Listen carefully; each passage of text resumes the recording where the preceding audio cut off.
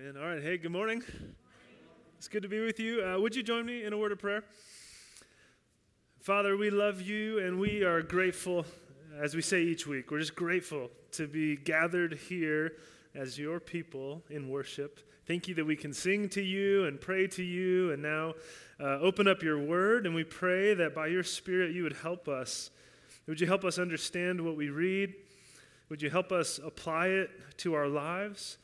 Would you open our ears and soften our hearts, Lord, to receive what you have for us this morning? We love you. We give you this time. In Jesus' name, amen.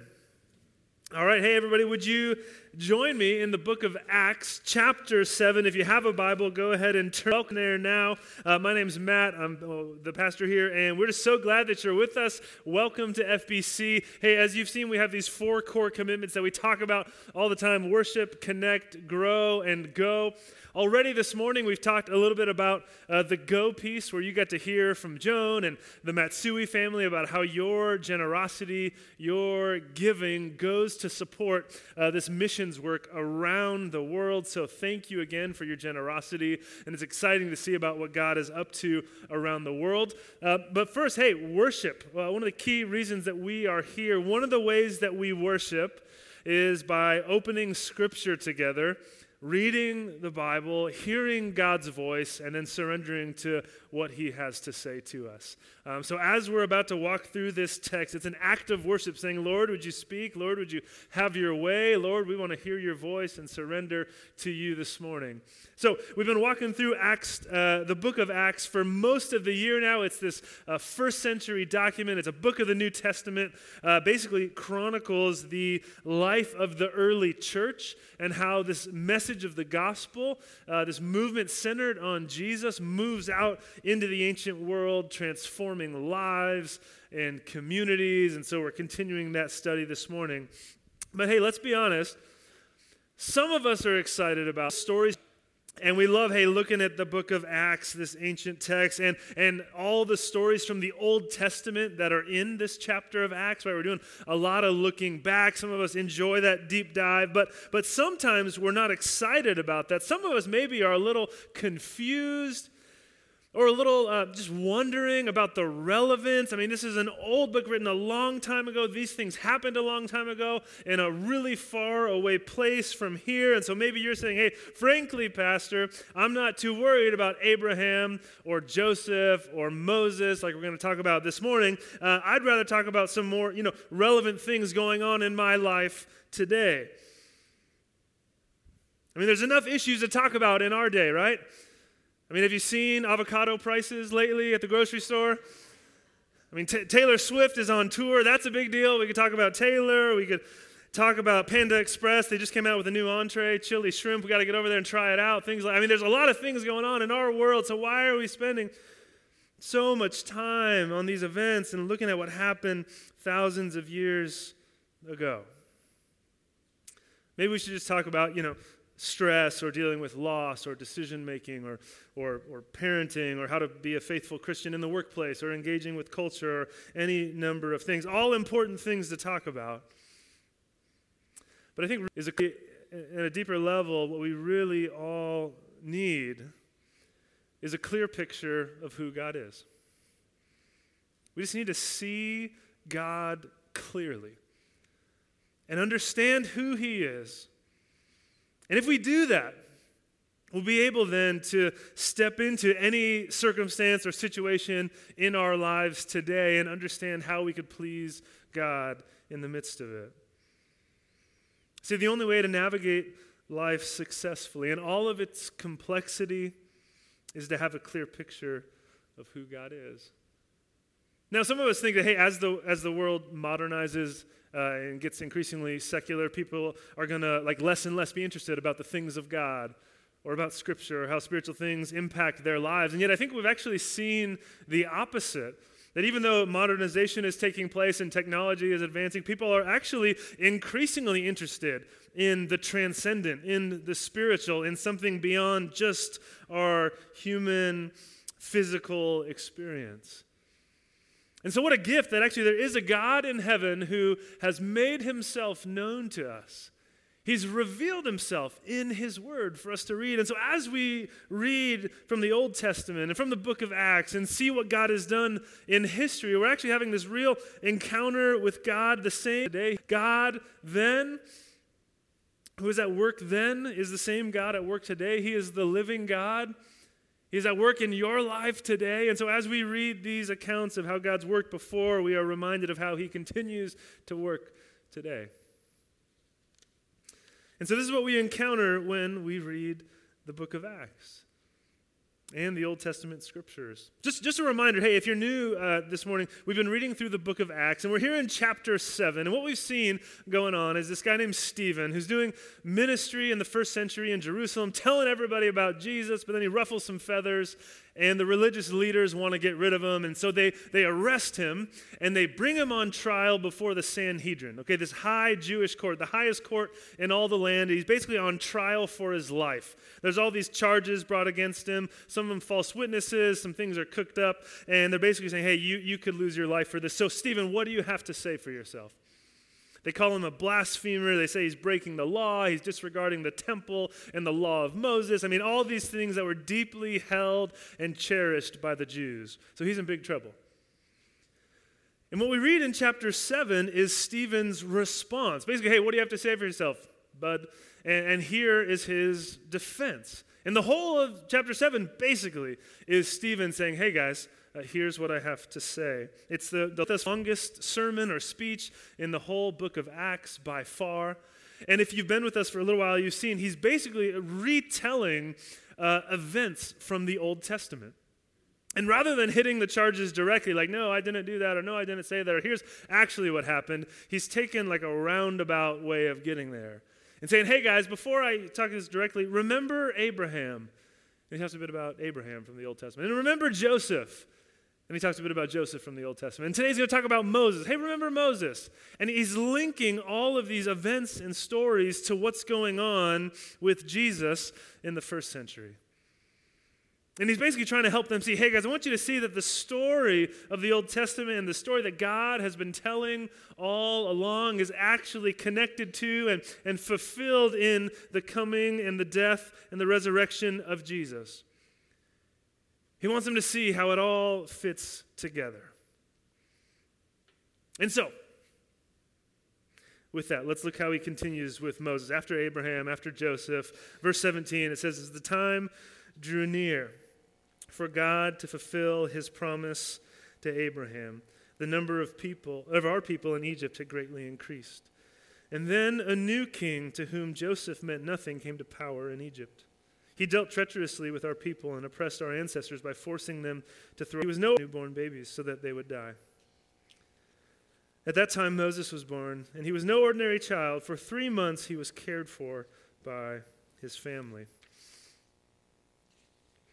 And he's going to go on to retell the account of Moses' life. And if you want to go read that in full, if you go back to your Old Testament, open up the book of Exodus and read through it. And there you're going to see basically this exact story talking about Moses. Moses is probably, if you're not familiar, probably the most prominent figure in the Old Testament. Like if we were to make a depth chart of important people in the Old Testament, Moses would probably be number one, top of the list, key figure for the Jews. I mean, he was the guy, he wrote the first 5 books of the Old Testament.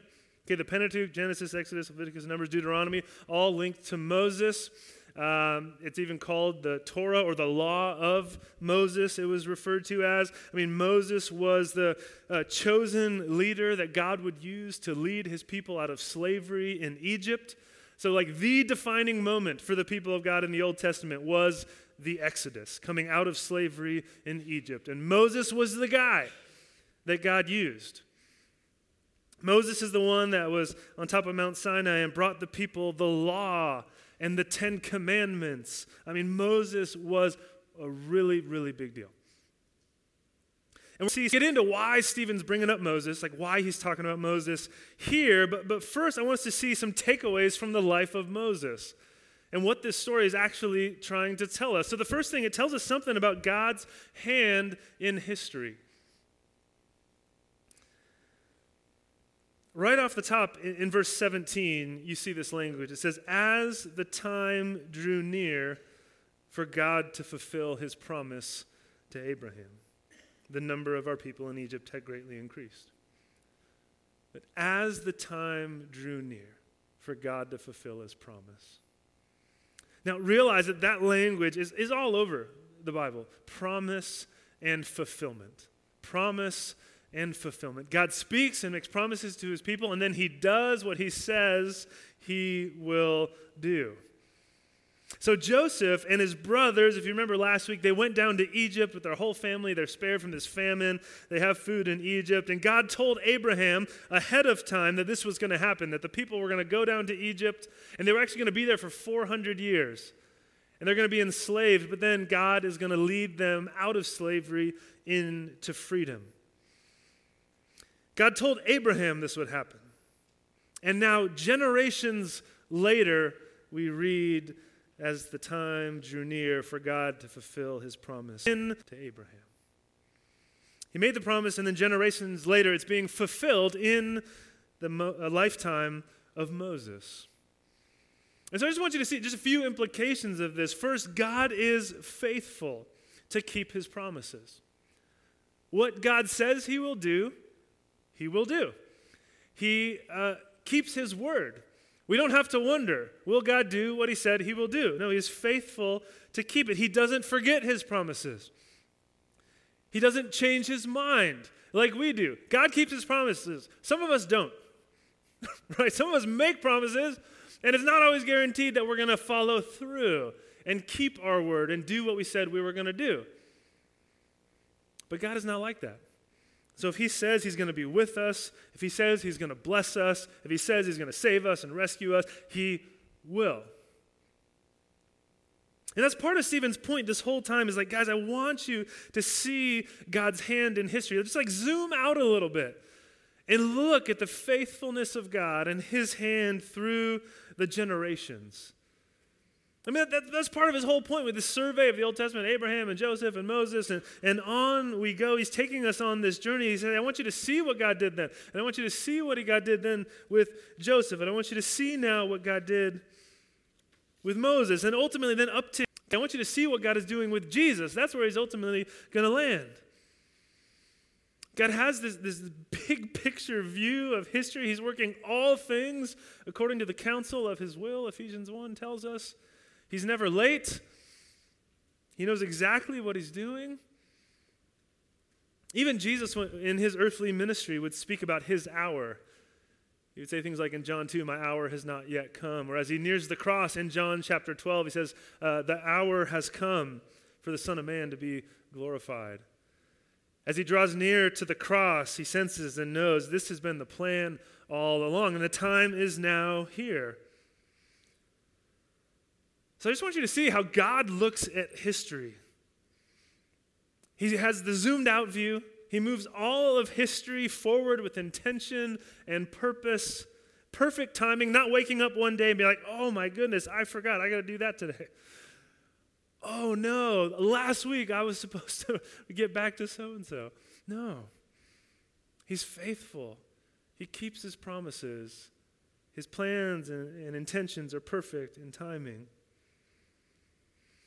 Now, this is noteworthy because, again, this is very different from you and I. We have a tendency to zoom in really close to our lives and our circumstances, don't we? We don't see the full picture always. We see our little sliver of life and time, this small, generation or two, 100 years, whatever, however long we're alive. And even then, in our lifetime, we only see like a sliver of what's going on around the world, right? We see like a fraction of the story. And we're zoomed in so close that sometimes we try and make sense of everything else, and it's a really tricky thing to do because we don't have the full picture. We don't zoom out enough to see it. I've shared this before. If you take your phone out, your iPhone or your sad Android device.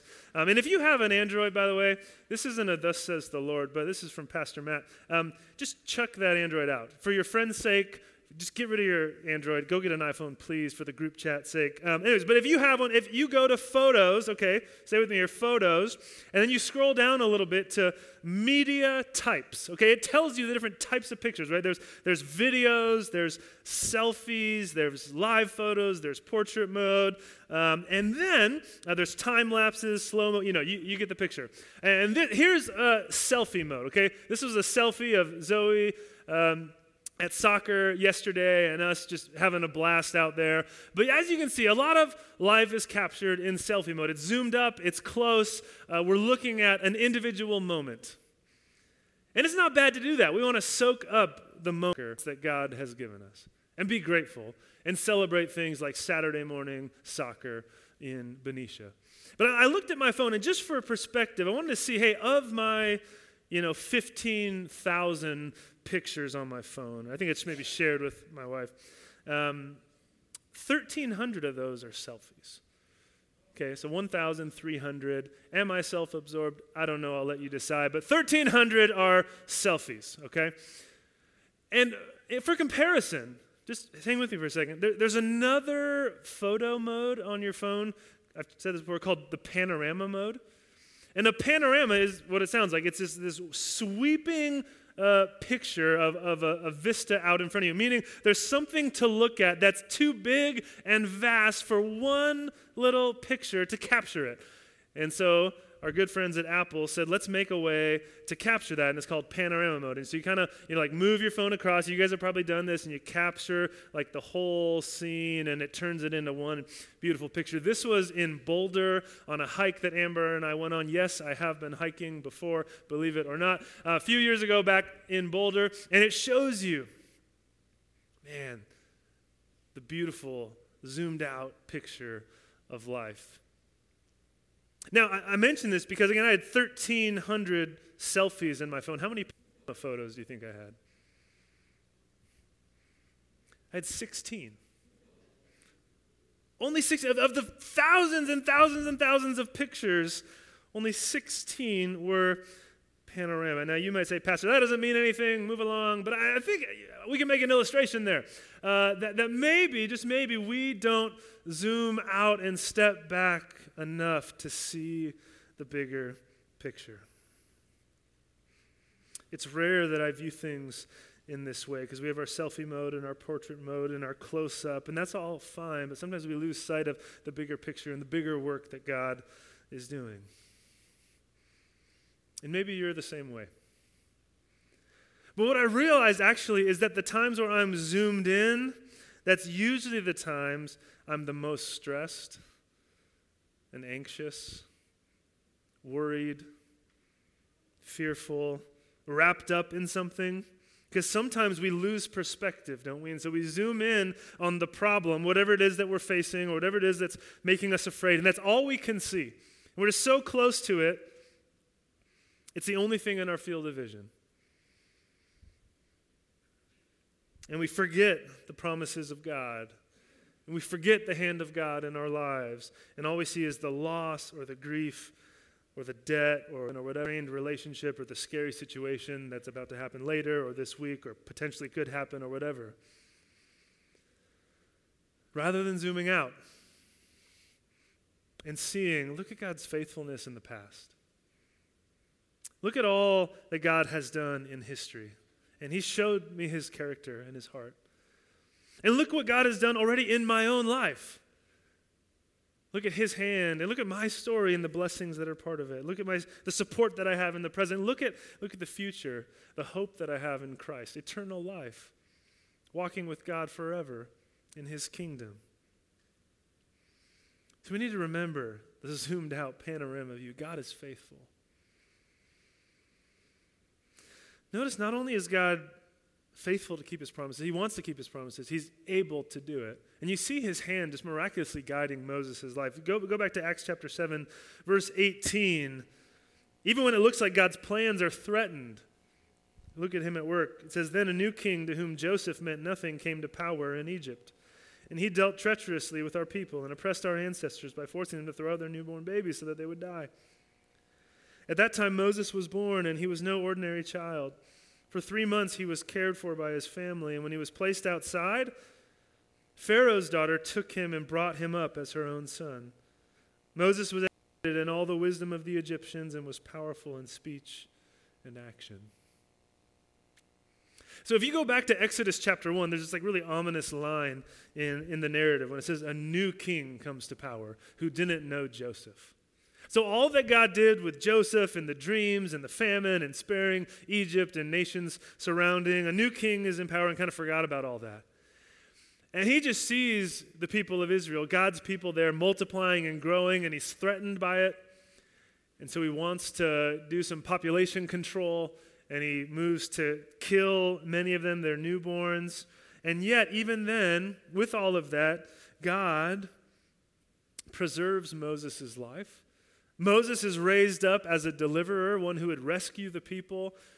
And though Moses was sent out in the outside, exposed, sent down the Nile, if you remember the narrative, Pharaoh's daughter takes him into her home and raises him with all the wisdom and education that the Egyptians had to offer. So it seemed like God's plan of salvation and rescue was threatened. And Moses was more likely to be killed than he was to be blessed and used by God. But God protects him and raises him up. And so even though, realize, the most powerful man in the world, Pharaoh at the time, stood opposed to the plans and promises of God and was actively working against God and his people, even still, God's plans and intentions and promises move forward.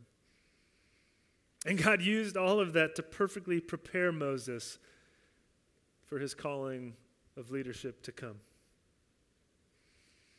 So, first thing, we see in the life of Moses God's hand in history. We also see God's heart. We see God's heart for his people on display in the text. Skip with me ahead, if you would, to verse 30. You'll see what I'm talking about.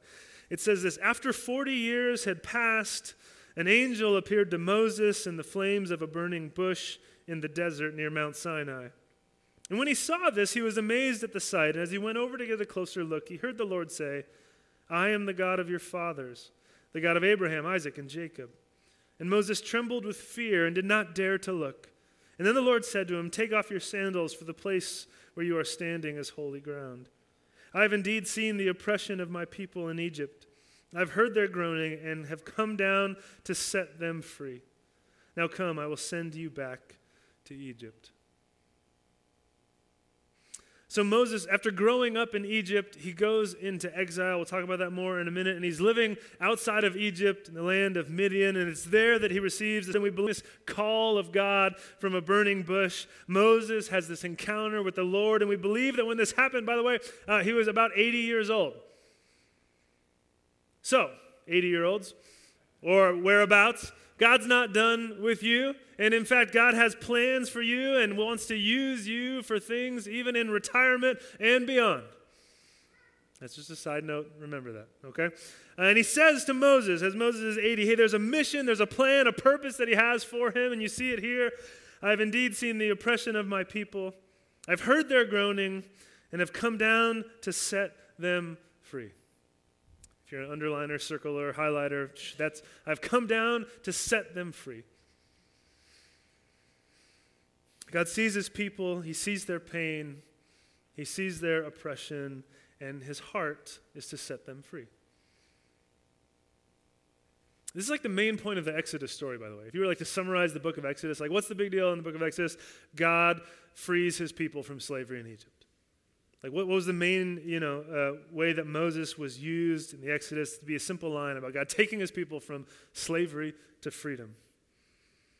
It's probably the biggest, the most memorable moment of redemption in the whole Old Testament. As the Jews, again, if they thought about who are we as a people, they would look back to the Exodus.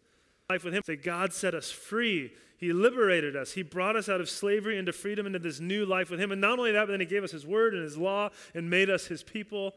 And now he invites us to walk with him. And this is, again, the story where Moses would confront Pharaoh, and we'd see the 10 plagues, and we'd see them parting the Red Sea and going out to freedom. Anyone seen the Prince of Egypt movie? Yeah, Thank you, Jordan. Okay, amazing movie, great music. La, la, la, la, la. Yeah, okay. Fabulous movie that just retells the story of Exodus. This is what he's talking about, that moment, those events, and how God was at work. Now, the authors, I want you to see this, of the New Testament would look back to the Exodus and how God brought his people out of slavery in Egypt and into freedom. And they would say that's a paradigm, that's a picture that was kind of foretelling essentially what God has now done for us in Christ. We see this in the Gospels. This new Exodus is here, basically, Jesus is saying. This greater Passover lamb is here, Jesus is saying. And I want you to see, we can look to a number of places to see this, but just hang with me. Look at Romans chapter 6. It says this, but now that you've been set free, there's that language, set free from sin, and have become slaves of God, the benefit you reap leads to holiness. The gift is eternal life. For the wages of sin is death, but the gift of God is eternal life in Christ Jesus our Lord. So Paul in the New Testament is explaining like the human condition. Our spiritual condition apart from Christ is defined by slavery. And we need to be set free. We're dead in our sin. We're slaves to sin. We're under the judgment, the penalty of sin that we deserve, under the judgment of God. But now, he says, in Christ, you've been set free from sin. If you've trusted in Christ, you've been forgiven of your sins. And the power of sin over you you've been set free from it. You can now live this new life in Christ. He's brought you out of slavery, not slavery to Pharaoh in Egypt, but slavery to sin and death. So the Exodus out of slavery in Egypt was foreshadowing, is pointing us forward, preparing us to see what Jesus would do for us one day, how he would lead his people to freedom. And so, take all that, and here's the question. When you think about what Jesus has done, or when you think about the Word of God, do you believe that Jesus wants to set you free? Or do you believe, deep in your heart, that Jesus wants to enslave you? Just hang with me for a second. When you think about Jesus, do you believe that, yes, he came to set me free? He wants to liberate me. He wants to free me to live life more to the full. Or do you believe that Jesus wants to enslave you? In other words, that Jesus wants to somehow limit your freedom and limit your joy and make life for you less abundant and less flourishing. Here's what I said. I think it's common today for us to look at Christianity or the Bible or following Jesus and say, man, it really just feels like a bunch of rules and regulations and restrictions, and it's just about all the things I can't do. Like, it tells me what I can and can't do with my money or what I can and can't do with my relationships or my sexuality. It's just trying to tell me, like, just push me into this narrow grid of how to live, and I don't like the restrictions it puts on me. So why, if I'm, like, free to go live and enjoy this beautiful life, why would I submit myself to these chains of law and regulation that the Bible has for me? I'd rather just go my own way. Without Jesus, thank you very much. And people will say, even if it's true that Jesus did this, that, or the other, I'm not sure it's good. Like, even if it's true, I'm not convinced it's really good, that God's really for me, that his ways are really best for me. Have you heard that or sensed that? Or maybe some of us have felt that in our hearts. Like, I'm just not convinced God is good and for me. I just want you to notice that the assumption there that we have, if that's kind of the way we feel and think and operate, the assumption is, hey, I'm free. I am free to do my thing, but Jesus wants to restrict me. Jesus wants to enslave me. Jesus wants to put these restrictions upon my life, and it doesn't lead me to life. So I want you to see that Jesus and the Bible really assumes the exact opposite. It's not that you're free and he's going to restrict you. It's actually that you're enslaved and he wants to set you free. The spiritual condition of human beings, according to the scriptures, that we are enslaved. And Jesus wants to set us free. And Jesus wants to, in his great love for us and in his great mercy, lead us to life, abundant life that only he can provide. And so you have to look at all that and decide which story is true. Are you free and Jesus is just the set of restrictions to limit you? Or are you enslaved and actually Jesus can set you free? See, so often we're weighed down by our sin and by our idols, by the enemy, by the lies of the world, by the things that we think will bring us life but then actually don't. Even we're captive to the tyranny of our own hearts and our own competing and conflicting passions and motivations that lead us this way and that way all over life. You've heard before, like, follow your heart. Don't do that. Like, it's just don't. The Bible says don't do it. Your heart is just, it's corrupt. It's going to lead you all over the place. And if you follow your heart at each twist and turn of life, you're going to look back at just chaos and wreckage of life. And instead, God looks at us in his great love and in his great mercy, seeing how we're so enslaved and captive to our own hearts or to the enemy or these lies or all these things. And he says, would you let me set you free? Would you just trust in me that I'm a good Father in heaven who loves you and knows what you need? And I made you and created you and designed this world. And so I know how best to lead you to life and flourishing. That actually walking in my ways is good for you. It's not because I'm against you, it's because I'm for you. Would you just trust me? He's saying. Remember from. And see, you'll notice this one line you might remember from Exodus when Moses confronts Pharaoh, as he says to Pharaoh, that God says, let my people go. Remember that? I think there's a song about it. Pharaoh, Pharaoh. Okay, yeah. Let my people go. And we sometimes look back at that and we think it stops there. Just, hey, let my people go. And freedom means I just get to go and like frolic in the desert and do whatever I want. Like that's our Western definition of freedom. Freedom is just no restrictions whatsoever, go and do whatever I want. But actually in the text, if we read through the narrative, you see that God says, hey, I want you, Pharaoh, to release my people so that not just they can go frolic in the desert and do whatever they want, but so that they can come and worship me. So actually, true, genuine freedom as a human being is found not by the absence of any restriction of any kind, but it's actually found when we surrender to the Lord. When we put God at the center of our lives, then we're truly free. Truly free to walk in his ways. Truly free from the tyranny of sin and self. Truly able to have life and have it abundantly as Jesus promised us. Because the Bible makes this claim that, hey, if we serve or worship anything, it's actually higher than God. Like we place anything above God in our lives, it's actually going to lead, it's called idolatry, and it's going to lead to bondage.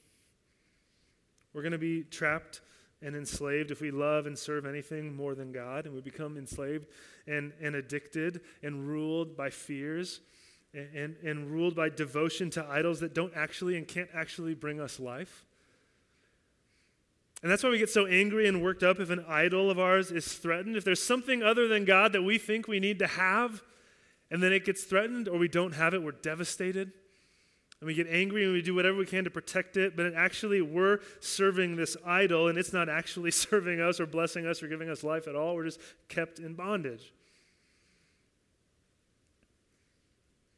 So would you just look at the text and trust God's heart for you?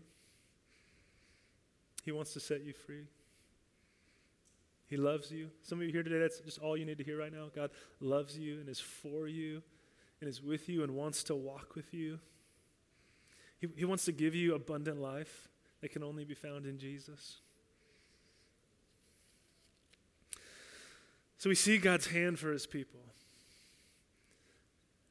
God's hand in history. We see God's heart for his people. And lastly, there's one more. But we're last week. Maybe you're here this morning, you're just wondering like, okay, Pastor, man, we're reading the book of Acts, but now we're spending all this time back in the book of Exodus, talking about Moses. So like Stephen's on trial for his life, right? So like it's, cool reminders about Moses and his life and his story. But again, like why are we talking about that here? What's Stephen's point with all of this? Here's the last point. Stephen's talking about God's hero rejected. So God's hand in history, God's heart for his people, and God's hero rejected. Here's what I mean by that. Here's what's going on in the text. Okay, if you look back, there's a section that we skipped right in the middle, verse 23 to 26 or so. Basically, Moses kills a dude that was hurting one of his Israelite friends, and the next day, Moses sees two of his own people that are fighting, and he wants to mediate it. He wants to be a peacemaker, okay? And then we read about what happens there in verse 27. But the man who was mistreating the other pushed Moses aside and said, "Who made you ruler and judge over us? Are you thinking of killing me as you killed the Egyptian yesterday?" When Moses heard this, he fled to Midian, where he settled as a foreigner and had 2 sons. So long story short, Moses goes to mediate this conflict between 2 of his kinsmen, and the one in the wrong says, "Hey, Moses, get out of here. Who made you ruler and judge over us? You're not our leader. You're not in charge here. Actually, you killed a guy yesterday, and hey, by the way, we know about it." And so Moses got afraid, and he goes into exile for 40 years until he's about 80 years old when the burning bush incident happens. And so Stephen brings all of this home in verse 35. Here it is. This is the same Moses they had rejected with the words, "Who made you ruler and judge?"